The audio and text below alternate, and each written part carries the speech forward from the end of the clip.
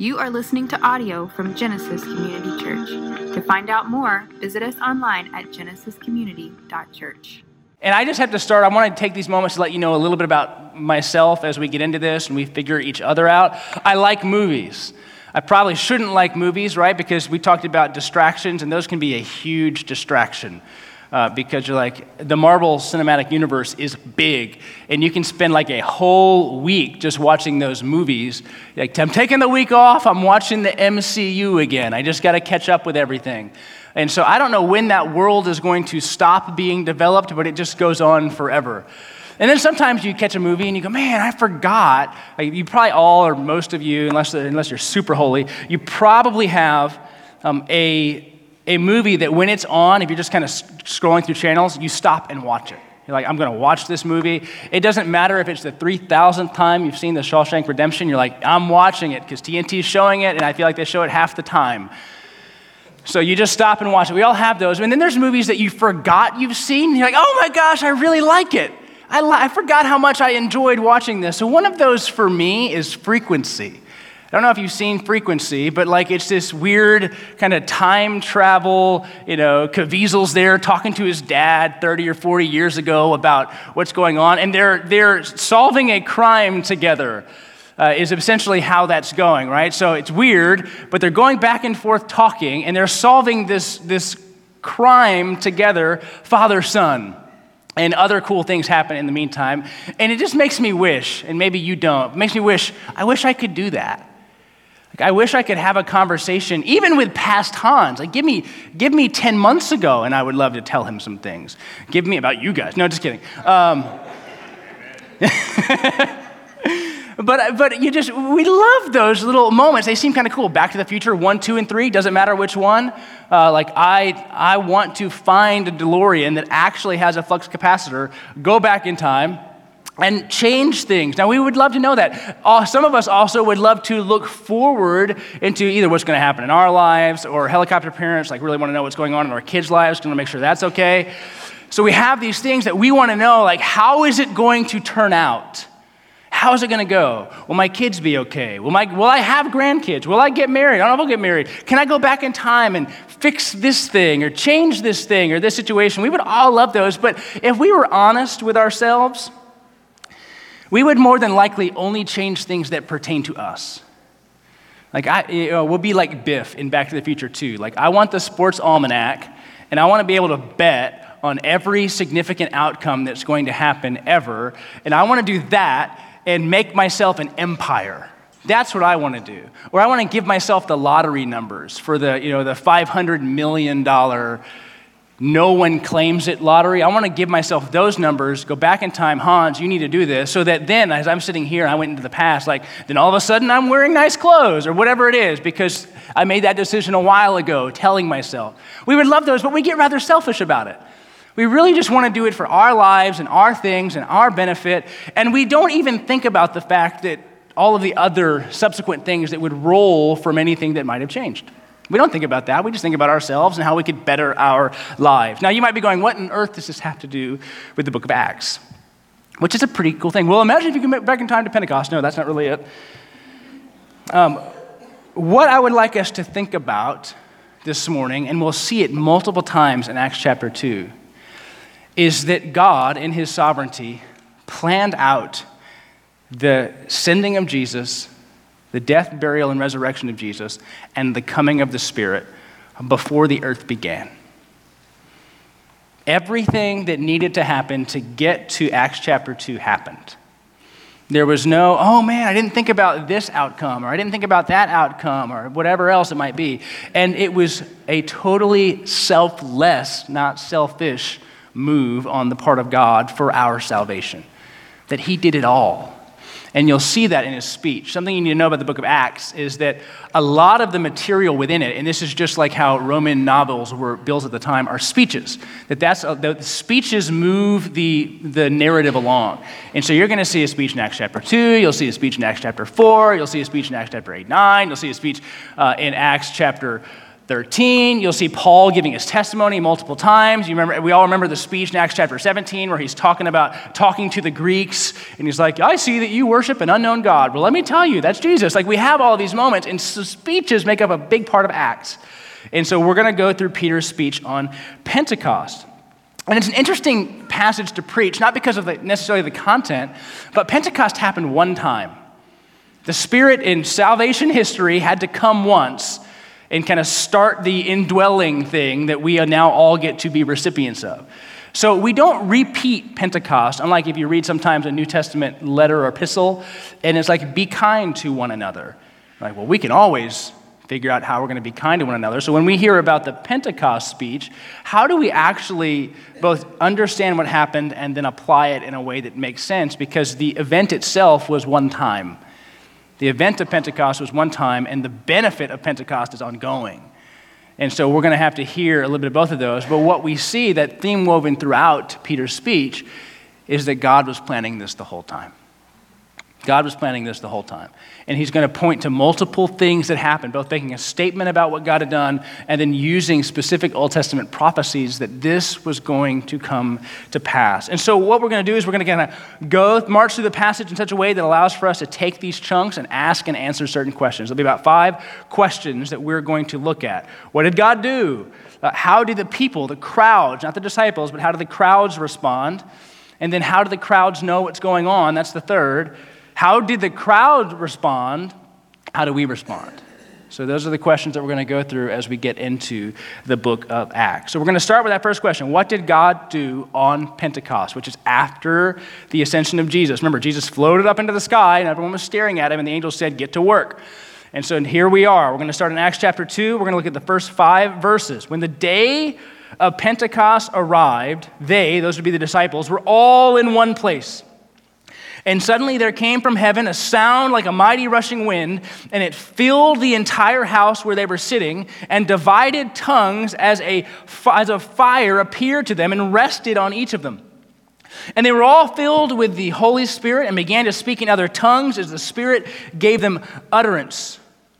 Now they're at that time dwelling in Jerusalem, devout men. So that's the first 5 verses, and there's going to be nations under heaven here in a moment. What did God do? As we look at those verses, this is what we see. He brought the Holy Spirit to the disciples. That's the simple answer. What did God do? Holy Spirit came. Jesus said the Holy Spirit was going to come. But let's just start with Pentecost so we can do math. I'm bad at details, so I always have to research them and remind myself of them. Jesus was on the earth 40 days after his resurrection. His resurrection marked a Jewish festival, the Feast of First Fruits. So Jesus is called the first fruit of the resurrection. And then 7 full weeks, so you have to go 49 days, then you start Pentecost, which is the harvest, right? We're celebrating now what has happened, called the Feast of Weeks, where the harvest begins. Now we've gone through the harvest season. And so Jesus is on the earth 40 days after his resurrection. Now we're at Pentecost, which is Greek for 50. So now we're on the 50th day. So the disciples have been waiting 10 days since Jesus left for the next step. 10 days. So that's where we are. So while they're waiting, now we're at Pentecost. We've traveled 10 days into the future between chapter 1 and chapter 2. There we go. And the Spirit comes. And tongues of fire, divided tongues. I wish I could have everybody have a lighter. We just hold it over our heads for the rest of the sermon. Hands would probably burn. But so tongues of fire. I don't know what that looks like. But these little flames come down and everyone starts speaking in tongues. Now we have to specify that because if you read in 1 Corinthians, tongues are different than what we see in Acts chapter 2. Here in Acts chapter 2, what it seems God is doing is dispersing the ability to speak spoken languages that these disciples did not know previously. So they're there, and the Spirit is spreading out, and now all of these people in the room are speaking languages of the Greco-Roman world, and people are hearing it, and they're about to hear the mighty works of God done in their own language. So as we see the Spirit coming, there's already with it power and proclamation of what God is doing in this world. So that just kind of sets the stage for the rest of chapter 2 up until that last paragraph at the end, which we'll do next week. So this is what they see. Everyone's speaking these languages. Now start Starting in verse 5, around the crowd, or around the disciples are people dwelling. Verse 5. Now there were dwelling in Jerusalem Jews, devout men from every nation under heaven. Just to think about that, more likely, or what could be the case, is some have traveled there for the festival, and others were just living there from other countries, living in Jerusalem. But there were in Jerusalem Jews, devout men from every nation under heaven, and at this sound, right, the rushing sound and the fire, the multitude came together, and they were bewildered, because each one of them was hearing them speak in his own language. That's what the tongues were in this. And they were amazed and astonished, saying, are not all these who are speaking Galileans, meaning they should know my language? And how is it that we hear each of us in his own native language? Parthians and Medes and Elamites, and the residents of Mesopotamia, Judea, Cappadocia, Pontus and Asia, Phrygia, Pamphylia, Egypt, and parts of Libya belonging to Cyrene, and visitors from Rome, both Jews and proselytes, Cretans and Arabians. We hear them telling in our own tongues the mighty works of God. And all were amazed and perplexed, saying to one another, what does this mean? But others mocked, saying, they are filled with new wine. So we have, what did God do? He brought the Spirit. Now that second question, how did the crowds respond? Well, you see two responses, don't you? There's surprise, awe, and just amazement at the fact that people are now hearing things they've never heard before by people they don't know in the language that they speak. So there's amazement at what's going on as people hear the gospel in their own language. I just have to pause because I think at times it's important to highlight what we see here and how that should change how we view what we do in the world. But God's concern is for there to be churches, believers of every tribe and tongue, nation. Everybody. And an essential element of that is learning the language of the people so that you can communicate the scriptures to them in a way they'll understand. One of the most difficult works of the cross-cultural missionary is learning the culture and the language of the people so that he or she can be sure that what is being said is being understood. And I know of a guy who took 6 years ministering amongst an unreached people group before he even declared the name of Jesus so that he could be sure that when he was talking about Jesus, he knew what they were understanding. 6 years. So he just lived among them. He learned their customs. He learned what they loved. He learned what grieved them. And it took about 6 years for him to get to a spot where he finally felt comfortable declaring the things of God. And so I just have to say, for those of you in the room who go, I really want to do missions, I want you to do it too. I want you to be so committed to it that you go, I am going to learn the language of the people so I can share Christ with them in a way that they understand. Because look at what he's doing there.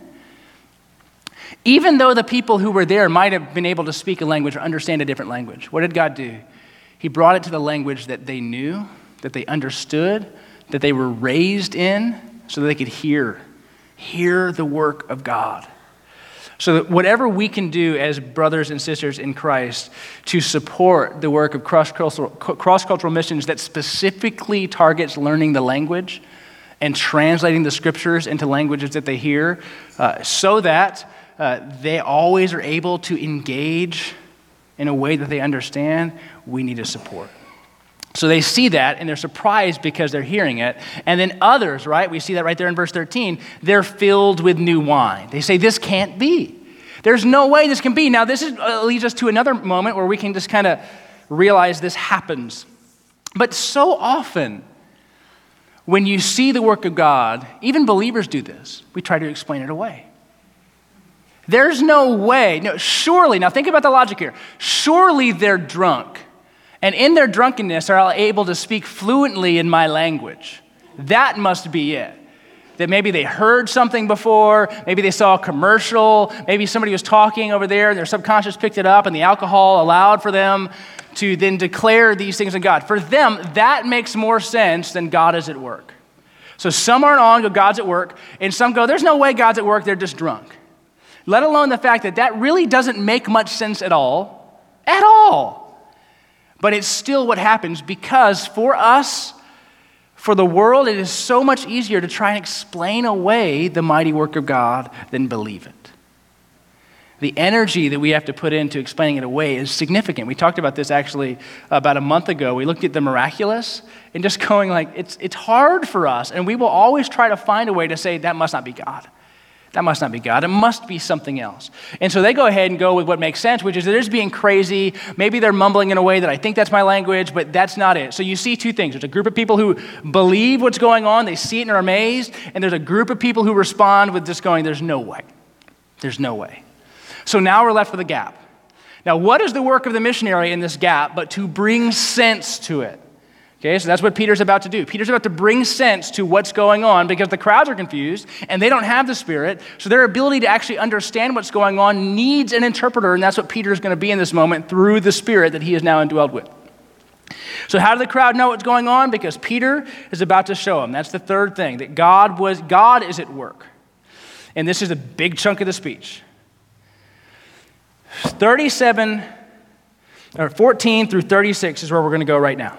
The speech in 14 through 36. But standing with the 11, because they had picked a replacement, Peter lifted up his voice and he addressed them. Men of Judea and all who dwell in Jerusalem, let this be known to you and give ear to my words. For these people aren't drunk, as you suppose, because it's only the third hour of the day, 9 o'clock in the morning. So if you're here this morning and that's you, it's kind of early. But this is what was uttered through the prophet Joel. So he's going back in time now to talk about something God said was going to happen. We're time traveling. He's going back to speak about what God said through Joel. It's hard to date the book of Joel because there's no real king mentioned or time surrounding it, but we're talking hundreds of years before Pentecost. Joel spoke about the moment that they're going to see. And that shows up in these next 4 verses. And in the last days it shall be, God declares, that I will pour out my Spirit on all flesh. Your sons and your daughters shall prophesy, and your young men shall see visions, and your old men shall dream dreams, and even my male servants and female servants. In those days I will pour out my Spirit. They shall prophesy, and I will show them wonders in heavens above and signs on the earth below, blood and fire and vapor and smoke. The sun shall be turned to darkness, the moon to blood. Sounds a little ominous. Before the day of the Lord comes, the great and magnificent day. And it shall come to pass that everyone who calls upon the name of the Lord shall be saved. So he's quoting from Joel 2, verses 28 through 32 in those 7 verses. And Joel is speaking about a day of the Lord. Throughout the prophets, you'll see this comment about a day of the Lord. And it's a day of God's visitation, a day of God's judgment. And there are multiple days of the Lord, and there's like the big D, day of the Lord as well. So a day of the Lord would be when the Babylonians come and they take them away. That's a day of judgment. God visited his people and punished them for their sinfulness, put them into exile, but then he promised them that he would bring them back. Joel is speaking about a day, and before that day comes and God restores, you'll see the Spirit descending, and things that have never happened before are going to happen. The Spirit will be on all people, and they will have visions, and they'll dream dreams. And then there's this speaking of judgment that's going to come, because the coming of the Spirit is a sign that God's working out his plan. And that really, in God's eyes, it's just a day. For us, it might be hundreds or thousands of years, but that God's judgment is going to come. But anyone who calls on the name of the Lord will be saved. So the first thing that he does is he points back in time to the prophecy from Joel about the Spirit. And he'll go back and forth. He's going to speak the scriptures. He's going to comment. He's going to speak the scriptures. He's going to comment. So now he's about to make a comment. Verse 22, that this was part of the sovereign plan of God. Men of Israel, hear these words. Jesus of Nazareth, a man attested to you by God with mighty works and wonders and signs that God did through him in your midst, as you yourselves know. This Jesus, and just underline this because it's important, delivered up according to the definite plan and foreknowledge of God, you crucified and killed by the hands of lawless men. God raised him up, loosing the pangs of death, because it was not possible for him to be held by it. So we're going to stop there. Just verses 22, 23, and 24. Peter's about to give a comment. He goes, okay, so what you see in Joel, the Spirit, all a part of what Jesus is doing. So let me just say that the coming of the Spirit which comes after the coming of the Messiah into this world. This was all supposed to happen, and it happened according to the definite plan and foreknowledge of God. Meaning this, it wasn't a mistake. It wasn't a mistake. What you see happening, the crucifixion of Jesus, wasn't a mistake. That this was something God planned long ago. Before the foundations of the world, this was planned. It wasn't as if it was like, I need a plan B. And then there's the flood. He goes, I need a plan C. Then Israel doesn't work out. He's like, I need a plan D. And now we're in this moment with the Spirit. Now we need E, F, and G. No, God is not, he's not sitting there calling audibles as it goes on. He knew what was needed before the world was created. And he knew that it would require the Son of God would have to die for our salvation, according to the definite plan and foreknowledge of God. I was reading just Friday or Saturday, Jesus before Pilate. And Pilate says to him, don't you know that I have the authority to let you go? Because Jesus is being a little squirrely, like he usually is, right? Meaning like, hey, are you God? It is as you have said, right? Like he just uses these lines. He's never like, yeah, dude. He just says it like that, and you go, oh, he is. So I go, yeah, he's saying that. And everyone else goes, he didn't really say yes. So Pilate goes, Jesus, don't you know that I have the authority to let you go? You don't have to die. And then Jesus goes, you don't have any authority God didn't give you. Now, that's his line. Like anything that you're able to do is because God put you in the position to do it, which is just a crazy thought to me. God put Pilate in place so that Jesus, the Son of God, might be crucified at his hands, so that the definite plan and foreknowledge of God might be done. So there's Pilate with his little myopia thinking, hey man, I have the power to do this. Look at me. Jesus going, you don't have anything that hasn't been given to you. Nothing. Nothing. Definite plan and foreknowledge of God. So we have the prophecy of the Spirit from Joel. Then we have Peter's comment on, this is planned long ago. We got to where we are, not just by mistake. We got to where we are because God had planned for it to be. And now he's about to prophesy about the resurrection. He's going to continue in verse 25. For David says, King David says concerning him, I saw the Lord always before me. He's at my right hand, that I may not be shaken. My heart was glad, my tongue rejoiced, my flesh also will dwell with hope. For you will not abandon my soul to Hades or let your Holy One see corruption. You have made known to me the paths of life, and you will make me full of gladness with your presence, or in your presence there's fullness of joy, or however you want to hear that. So now he's quoting from Psalm 16. And David says in Psalm 16, you won't let your Holy One see corruption. You won't let your Holy One descend to Hades. No. You have made known to me the paths of righteousness. I'll be full of gladness in your presence. Which if you're reading the Psalm, you can talk about maybe an earthly experience and think, yeah, that's good. I have that. Earthly experience. There's total joy in the presence of God. We can be glad and we can rejoice. But he's about to turn it right here and point to what is actually going on. Now remember, he's in Jerusalem. He's at the temple. Just by the temple is what's called the city of David. And he's able essentially to say, David's dead. So this can't be about David. David did seek decay. Listen to what he says. Brothers, I may say to you with confidence about David that he both died and was buried. It's like, got it, know that. And his tomb is with us to this day. You can imagine Peter pointing, like, it's just right over there. There he is. I can, with great confidence, say, David's dead.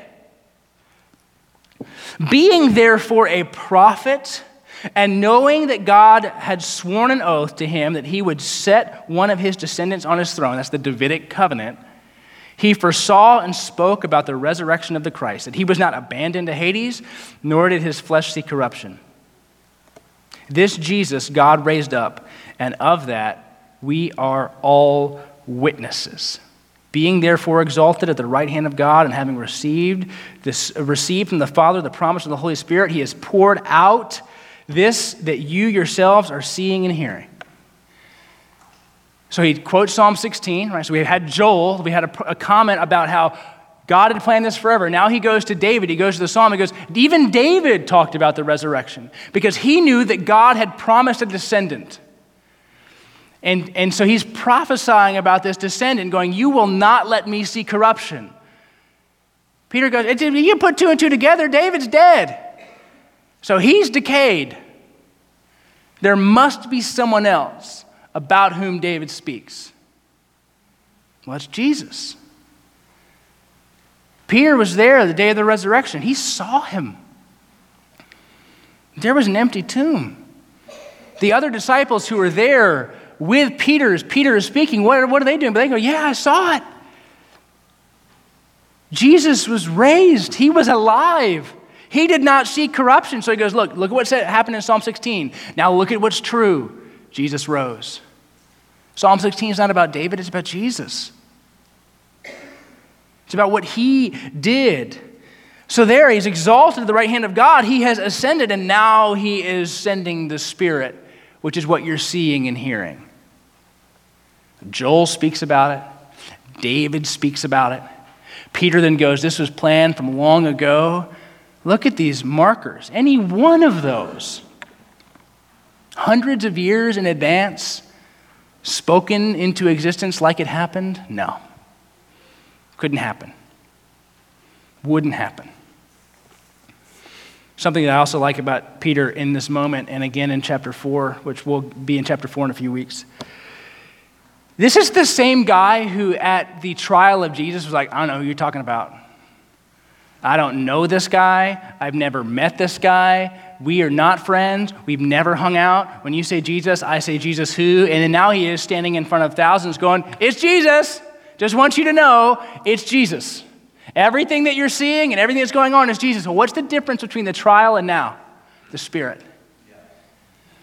The difference between the trial of Jesus and this moment is the Spirit. And what does the Spirit do? The Spirit glorifies, speaks of, shines a light on. Sometimes we don't know what glorify means. It just means make known, make seen, make evident. Jesus. That's what the Spirit does. Peter now with the Spirit is like, hey guys, I got a story to tell.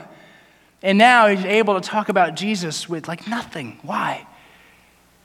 Because it's the Spirit that is giving Jesus, or giving Peter the words.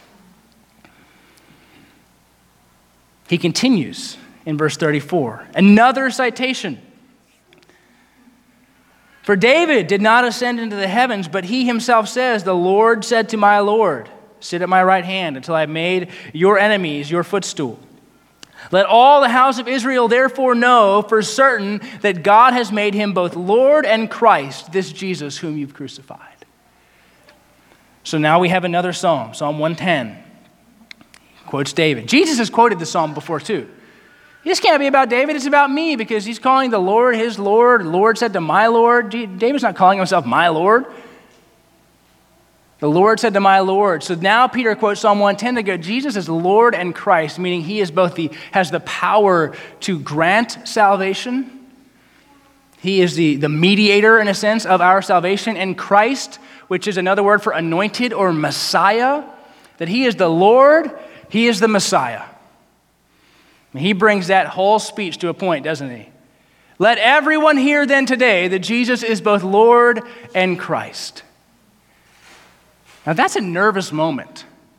If we think about ourselves there, isn't it? I mean, I stand out in front of thousands of people. I don't know what's going to happen. Just 51 days ago, they're killing him. He's in the ground. Now here I am about to tell them, some of them those same people who saw Jesus on trial, and I'm going to tell them he's Lord and Christ. And there's this moment, right? So how did they know what was going on? The crowds, Peter shows them. So now the question is, how did the crowd respond? And I love this answer, or this clarification that Luke gives us in verse 37. Now when they heard this speech, when they heard this, they were cut to the heart. And they said to Peter and to the rest of the apostles, brothers, what shall we do? What shall we do? Peter said, repent and be baptized, every one of you, in the name of Jesus Christ for the forgiveness of your sins, and you will receive the gift of the Holy Spirit. For the promise is for you and for your children and for all who are far off, everyone whom the Lord our God calls to himself. And with many other words, he bore witness and continued to exhort them, saying, "Save yourself from this crooked generation." Verse 41. So those who received his word were baptized, and there were added that day about 3,000 souls. And so what did Peter not say in that moment? How do the crowds respond? Repentance and baptism. I doubt everyone repented and was baptized. But 3,000 is kind of a lot. And just like that, the church grows from about 120 to 3,000-ish, 120 in a moment because of that. And I want to help us with these two words, repent and be baptized, because you could maybe get confused on the idea of repentance, which is like, okay, so I'm not saved if I haven't repented today. I'm not saved if I haven't repented today. Like we're kind of in and out of our salvation based upon whether or not we have done those things. So they go, what should we do? Peter gives them these words, repent and be baptized, each one of you, for the forgiveness of your sins. And so what is repentance? You probably heard this before, but it's a turning from our ways to God's ways. So you can't put your faith in Jesus without actually making a declaration that something is not true and something else is. You have to turn from what you thought was right to him. You have to realize that what you were doing is not going to save you, and the person who can save you is Jesus. And belief in him demands that we release certain things, specifically control and power over our own lives, and a thought that we know what is best. Repent, turn, and then be baptized. Now, this is a hard one for us because there are probably people even in this room who have put their faith in Jesus and never been baptized. We go, well, am I not saved because I haven't done this or whatever else? And if we believe in salvation by grace and baptism is a work, then does baptism, is that a part of saving you? Is that a requirement for being saved? You haven't been baptized, you haven't been saved. And we have gotten really confused about this, so I'll just tell you how baptism is generally seen in the book of Acts. In the book of Acts, you will find just about everybody who puts faith in Jesus is immediately baptized. There isn't really another way for them to think about it. And there's a new church. There isn't this moment where like, oh, well, I heard about Jesus 20 years ago. There is no, I just heard about Jesus. And so for our early brothers and sisters, specifically in the book of Acts, and you'll see it again in Romans 6 as Paul is talking about faith and baptism, is these two events were seen so similarly that they were almost the same act. As we have the scriptures, we go, okay, well, works don't save, so baptism doesn't save. But they were tying these two things together because they had no other way to identify themselves with Jesus. I turn and I identify myself by being baptized in the name of the Father and the Son and the Holy Spirit. Peter knows, if you read his epistles, he doesn't link baptism to salvation. He doesn't tie these two things together because that's just the washing of water. He knows that.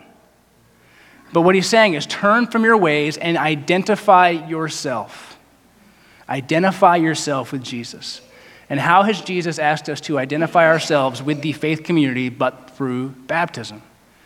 So Peter is telling them, repent, turn, be baptized for the forgiveness of your sins. He's tying that moment together because that's the only way they knew how to talk about it. And Jesus had given them the Great Commission. What was that, right? Go and make disciples of all nations, baptizing them in the name of the Father, the Son, and the Holy Spirit, and teaching them to obey all that I have commanded. So in their heads, there's no delay between your faith and your baptism. That's not a part of it. So that's why those two things are together, but we don't need to see the exhortation for baptism to be seen as a work that shows or proves or gets us saved. It does identify us, demonstrate, I guess, our salvation, but it doesn't make us saved. Faith saves. Baptism identifies. Repent and be baptized, each one of you, for the forgiveness of your sins. And you will receive the gift of the Holy Spirit. So he's already working out his Holy Spirit theology, which is the fancy word for, or the unfancy word for pneumatology, because we like big words. So he goes, you'll receive the Holy Spirit through faith. You will receive it. Now, that's all about what happened here. There's a question of how do we respond? We've heard these things. We've seen these things. Now we've heard Peter's speech. We've seen what the crowds do. We've seen that they've come to faith. What do we do? Do we just go, man, that was cool. That was cool. I'm really glad that those people got saved. That's neat. And I don't think that's what we should do. Because what we see in Acts chapter 2, both in the coming of the Spirit, is a promise Jesus made being fulfilled. And in Peter's speech, we see that even Jesus who spoke about it, it was spoken about through Joel, it was spoken about through David. And in Peter's speech, before the foundations of the world, a definite plan and foreknowledge of God, this Jesus was given up. I think what this teaches us as followers of Christ, and if you're here today and you're not a follower of Jesus, I think what this teaches us is that there's really only one person who's in control. It's not you, it's not me. And there's really only one person who knows what they're doing. I cannot even make my yard look good. To think I have any kind of control over the course of history that leads to the salvation for the world through Jesus is a joke. I can control so little. So little. And yet I think I know what's better for my life than God. And yet I think that I have more power over my own destiny than God. And I think that if I could go back in time, I would make better decisions and be a better person. False, false, false, false, false, every single time. I think the biggest thing that we need to see today is that God knows what he's doing. Salvation was not a mistake. And there is no better person in whom to trust than Jesus. So our lives, we can't control them. We don't know. So we should just surrender that control to him, be it for the first time or for the 50th. So if you're here today and you're not sure if you put your faith in Jesus, my encouragement to you is the same as Peter's. Trust him. Turn from your sin and trust him. Realize that he is who he says he is, that the scriptures attested to it happening centuries before he came into this world, that even when the scriptures attested to it, it was planned according to the definite plan and foreknowledge of God that this was going to happen. There's probably no better place for us to be than in relationship with the one who knows the beginning, the middle, and the end, but who he himself has none. That's a better place to be than where any of us could. For believers in this room, I want you to have confidence in what God is working out in this world. I want you to trust in the same way that Jesus did in what is going on. He knew. He saw it. When he says to Pilate, you don't have any authority God doesn't give you. Like that is a moment for me to go, okay, then there's going to be nothing too crazy in this world. Nothing. If Jesus can march to his death knowing that this is a part of how God was going to bring salvation, I can trust him. I can trust him. So I would also add this. I would really encourage you this morning, if you have put your faith in Jesus, to be baptized if you have not, to identify with him. Whether that obedience comes at 10, 20, 30, 40, 50, 60 years after your profession of faith in Christ, it doesn't matter to me, because I want to celebrate any obedience that comes, any obedience that happens. And so if you say, man, I just didn't realize that it was that important, I need to follow through in obedience, then I want you to follow through in obedience. And we want to support that. So talk to me, talk to one of the elders and go, I want to do this, and we will be sure to provide the way to celebrate that together as a faith family, our identification with Jesus through baptism. There's no shame in going, I didn't know. 15 years in the faith, I had zero idea it was this important. That's a sign of bad discipleship, which the church is often guilty of. It's not a sign that you should not follow through in obedience. So let's stop trying to pretend that we know what would be best for our lives, that we have the best plans and the best heart or anything else, and rather let's just surrender control and hope to the one who seems to have been doing it from eternity past. All that has been worked out for us to be here even in this moment, hearing his words spoken about his work, not our own. He receives our faith, our joy, and he receives the glory. Let me pray for us.